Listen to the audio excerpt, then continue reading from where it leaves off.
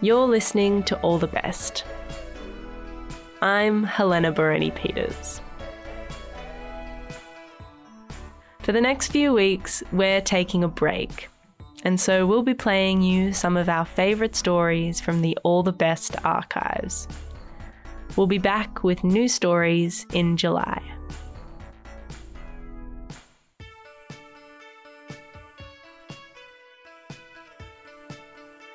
In our first story, a kid with a big mouth goes on to eat a whole lot of avocados.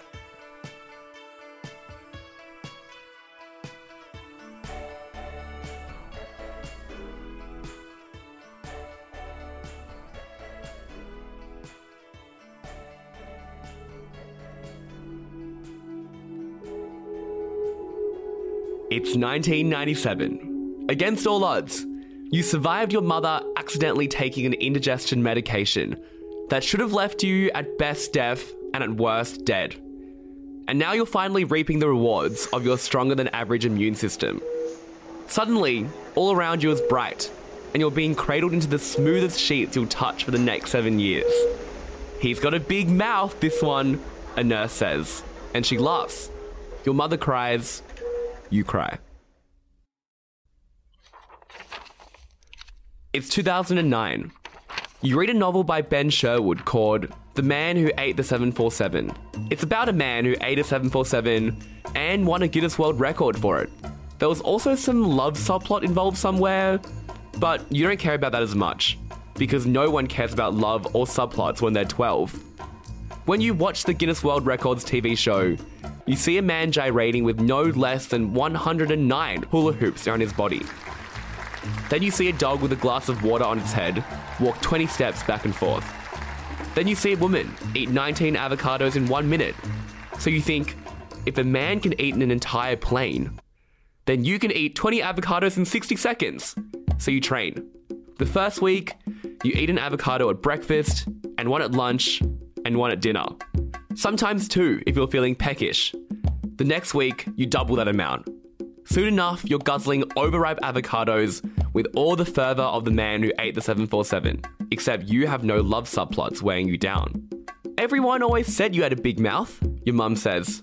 You want to ask who, but your mouth is too full of avocado to respond. Suddenly, all around you is bright. You're being hustled on stage by Grant Denyer. A minute later, you're surrounded by 20 avocado seeds. The crowd goes wild.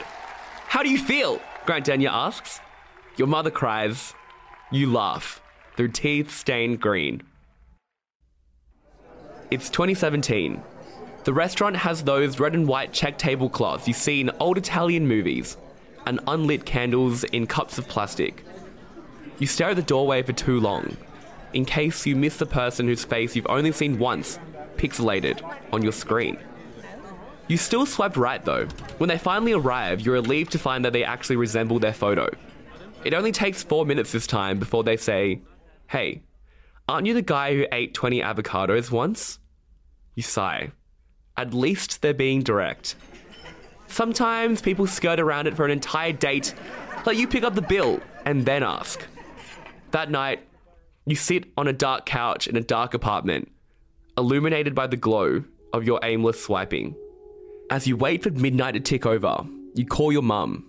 You haven't spoken to her in 2 weeks. The line purrs for a while, long enough that you think she's asleep. She finally answers.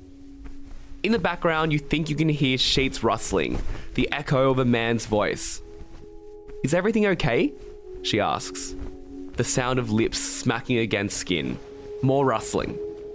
"Yeah," you answer, and trail off with a hurried promise to talk later.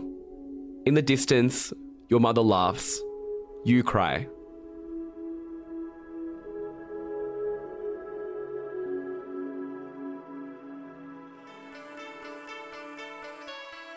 That story was performed by Michael Sun and was originally published in Subbed In.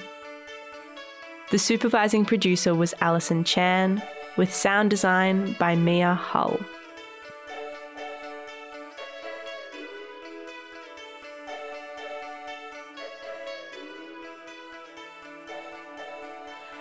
In our next story, Ryan stumbles across an unwelcome housemate in his share house. And a heads up, this story is pretty gory.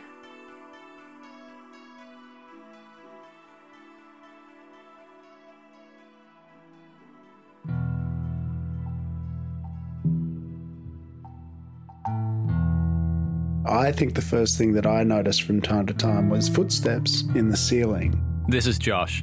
We had a pretty good idea that there was something kicking around in the house.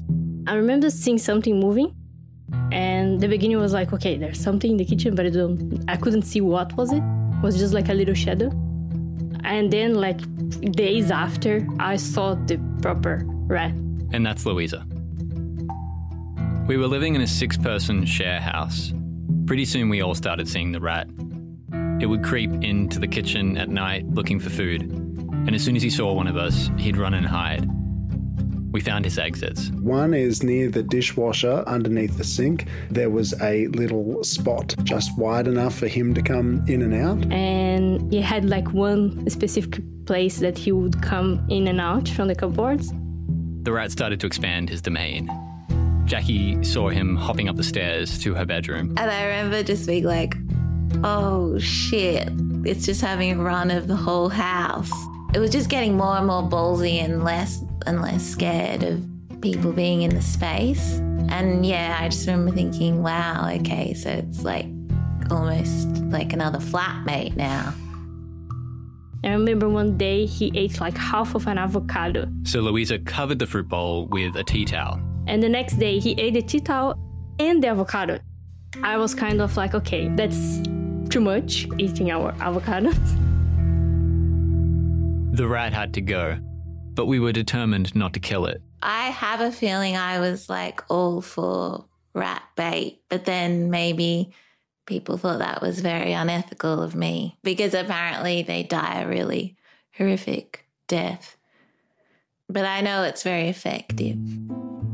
So when Jackie suggests rat bait, we're pretty firmly against it because half the house, including me, are vegan. Our plan is to catch him and release him back into the wild. So Kat goes out and buys a couple of non-lethal traps.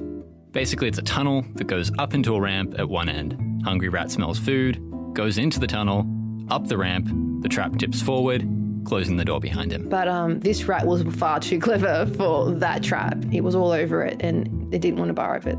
That one fails. So Louisa and Josh put together trap number 2.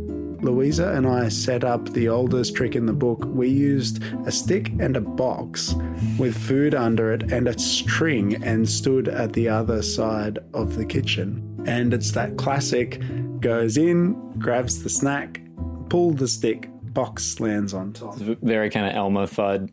Oh man, directly inspired by some of those classic cartoons. Every object is a possible booby trap. We even did a paper trail. We did a little bits of snack leading towards the box and then just had to sit and wait.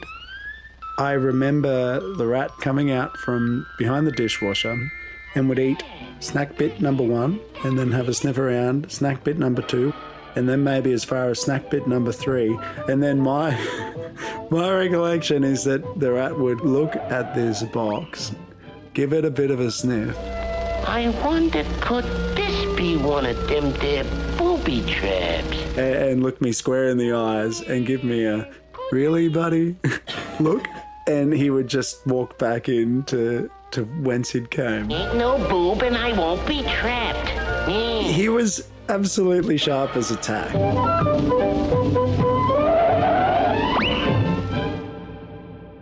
Trap number 3, the spinning bucket. I set this one up. Basically, you have a ramp for the rat to walk up to the rim of a bucket, and across the opening, you affix a roller of some kind. I had a roller suspended with wire, covered in peanut butter. So the idea is, rat goes up ramp, reaches out for the peanut butter, roller spins out from under his feet, rat falls in bucket. I've never seen a rat eating peanut butter though. He didn't go for that one either. This is what I was thinking. Because the house was mostly vegan, we didn't really try with cheese. We should have tried with cheese, no? At this point, we've been trying to catch this rat for almost 6 months, and nothing has worked. it managed to evade every trap.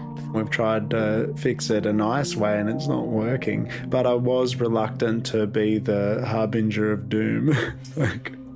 We still don't want to kill this guy, but we feel like we don't have a choice. The solution wasn't just like, okay, you win, like do what you want. Enough was enough, yeah. Reluctantly, we switched to conventional rat traps. You know, those ones. Do you remember if the rat traps worked? Well, I know it mustn't have worked because I know how the story ends. Yeah.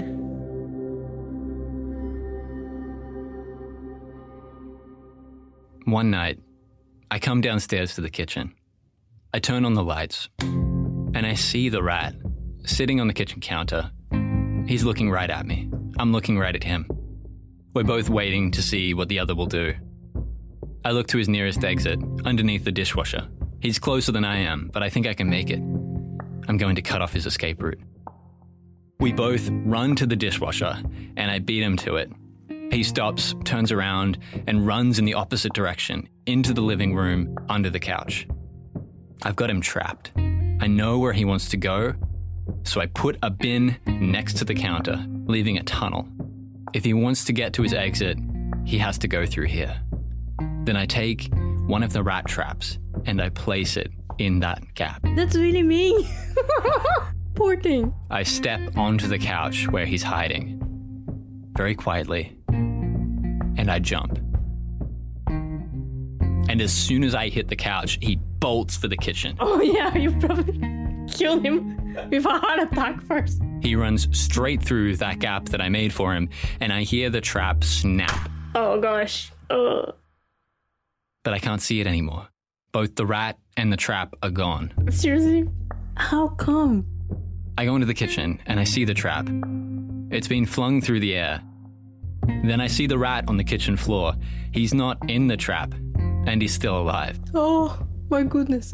But the trap has crushed his legs. Oh my God. And he's just lying there, taking these heaving, deep breaths. You can hear the soft swells of the string section coming in as this rat with its glazed over eyes lean to you and grab your lapel and pull you in and just say, "Tell my wife there will be no crackling on the Christmas roast."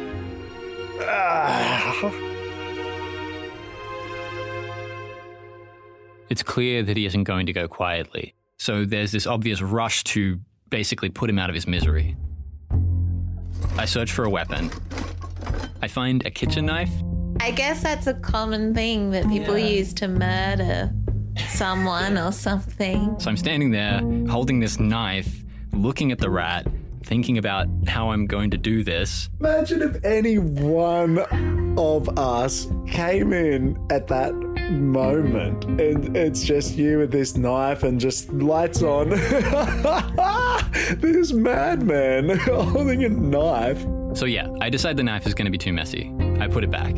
The easiest thing to do is to just whack it on the head, right? So I grab an empty beer bottle from the recycling. Just one hit, really hard, and it'll be done.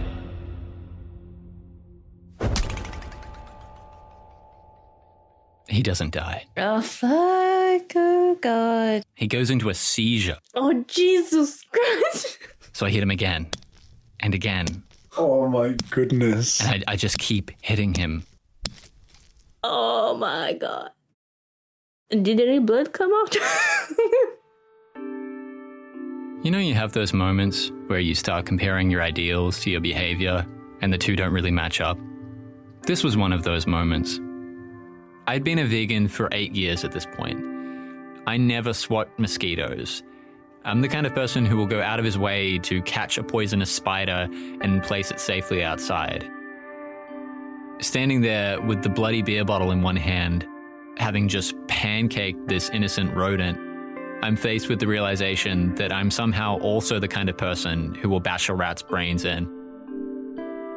And the feeling that I have in this moment is one of pure euphoria. 6 months of living with this rat, eating our food, chewing my bedroom carpet, cleaning up his shit. There's no remorse or sympathy, just the dopamine hit of knowing that this 6-month-long game of cat and mouse is over and I have won. It's a very uncomfortable thing to confront. To be so dedicated to preventing the suffering of animals and then to get such a kick out of killing one, and to try to reconcile those two things. And then I just threw the poor guy in the bin. Jesus, you didn't even make a proper hole on the ground for him with a little cross? Would you have done that? Yeah, probably. What makes it feel worse is that Louisa, who's not even a vegetarian, wouldn't have killed the rat at all. I thought we were all out of options, that the rat had to die and the rest was just a matter of logistics. But Louisa was perfectly content to go on living with him in the house. And was it actually nice? At least I had something else to look at instead of just looking at my phone while I was having dinner. Well, in the beginning, he was a little bit afraid. Every move I would do, he would go back inside. After, I don't know how much time, he started coming a little bit closer and closer. At some point, he was just walking around my feet. Also because I was having dinner and all the food scraps I would have left over from my dinner, I would give to him. For example, carrots, legumes, and vegetables. From now on, we were friends. Louisa was feeding the rat. Yeah, it would eat everything. The whole time we were trying to trap it. Her logic was that, well, if she fed it, it wouldn't eat our food. I didn't quite get that logic. Instead of killing it or anything, I started giving him food scraps to avoid to eat the avocados. And how smart was it? I thought we were all trying to get rid of the rat. And all this time, Louisa was treating it like a pet. You make assumptions around we all know what we need to do here, right? That you never even need to talk about it. And so when it comes out in such a blasé, oh yeah, no, we've been feeding it. It's like, you've been what? And maybe that's why the traps were not working. Because he was too full already. He couldn't be bothered to get into a trap, a dangerous situation for food. Walk up a ramp. Why would you do that? If you can have your phone close to your door. But I didn't even realize that the rat would not come to the trap because of that. I'm just realizing now, to be honest. If Louisa hadn't become friends with the rat, I would have never become its murderer. Oops, Ryan, sorry. All that work for nothing.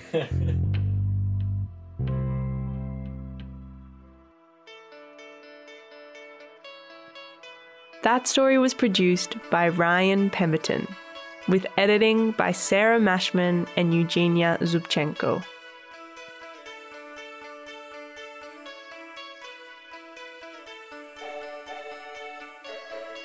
You're listening to All the Best.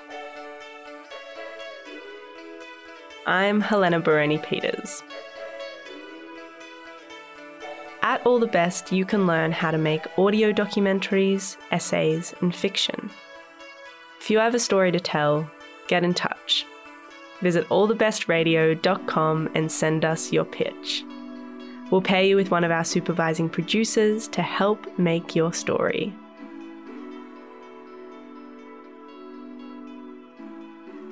In our final story, Reese is home alone when he hears a familiar voice outside his window. And heads up, this one has some strong language.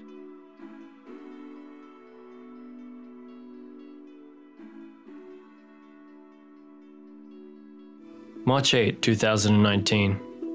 My parents got on a flight to Japan to see my sister. 9 hours later, my brother boarded a flight to America. It wasn't unusual for my parents to go overseas, especially to see my sister. But for Liam, it was his first time traveling by himself. He was anxious. I told him not to worry. I had been traveling multiple times before, to countries that didn't even speak English, and I had been fine. I left out the part where flights and accommodation had mostly been handled by other people. He didn't need to know that part. It was surreal coming home to an empty house.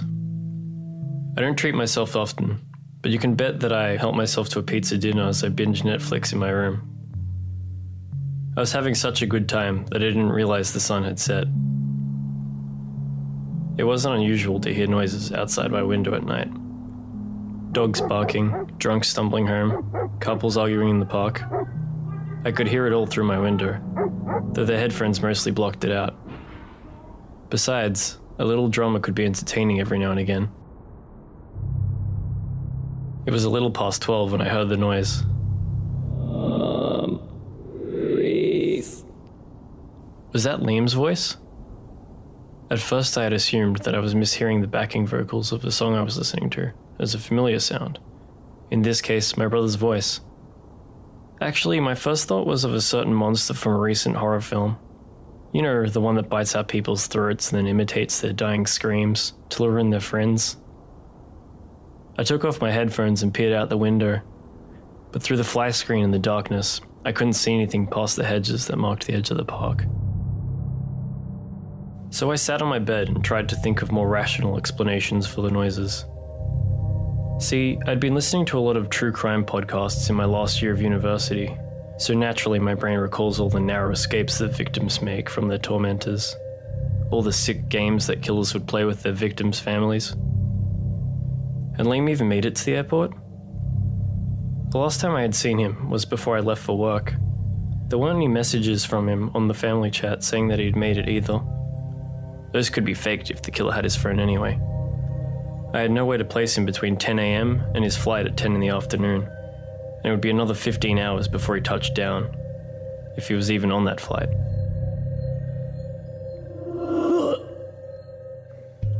Okay, now I knew it wasn't my headphones. I could feel my heart pounding in my chest, despite the sheer ridiculousness of the scenarios that I had come up with.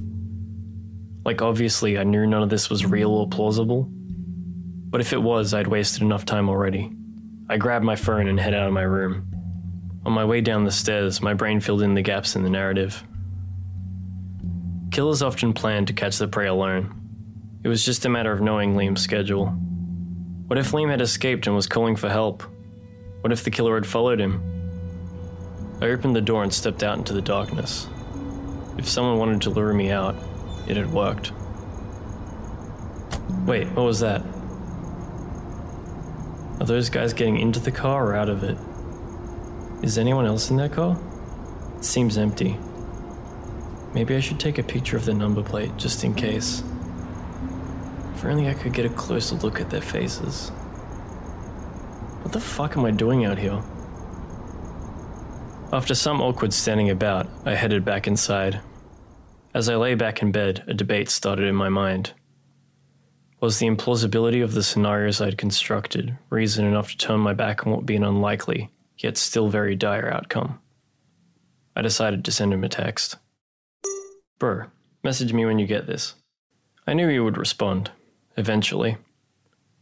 I tried to sleep, but menacing thoughts continued to play out in my head, and eventually, into my dreams.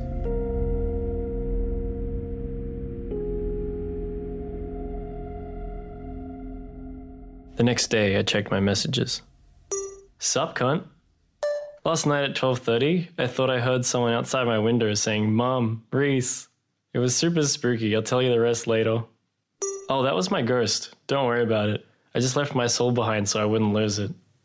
It turns out Liam had touched down in Texas and was eating a Japanese meal for breakfast. He sends me a picture of what he's eating. It looks good. Chicken on rice is a weird choice for your first meal in America, but at least he's eating breakfast. It's amazing how the brain can waste so much energy on nothing.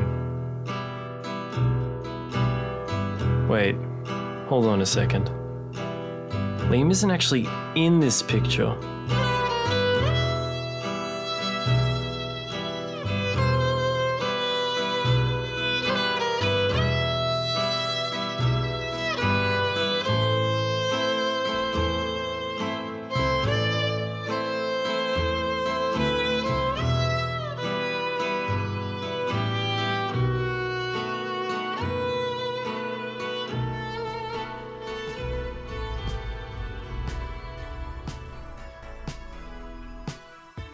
That story was produced by Reese Blinko and was originally performed at Read to Me. Sound design was by Ryan Pemberton.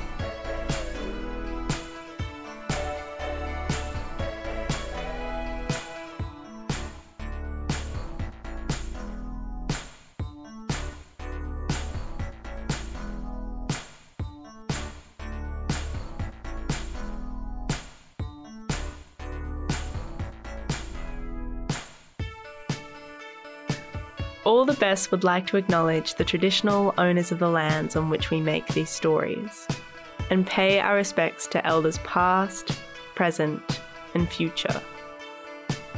All the Best is made at FBI Radio on Gadigal land, in association with SYN and 3RRR on Wurundjeri, Woiwurrung and Boonwurrung lands, and 8CCC on Arunda and Warramungu lands. Our editorial manager is Mel Chun, and our production manager is Danny Stewart. Matilda Fay and Emma Pham are our social media producers, and our community and events coordinator is Lydia Yosifova. Shining Bird composed our theme music, and Annie Hamilton designed the artwork. We're heard across Australia on the Community Radio Network, and we're made possible by the Community Broadcasting Foundation. You can find out more at cbf.org.au. You can find more episodes by searching for All the Best, wherever you get your podcasts. I'm Helena Baroni Peters. Thanks for listening.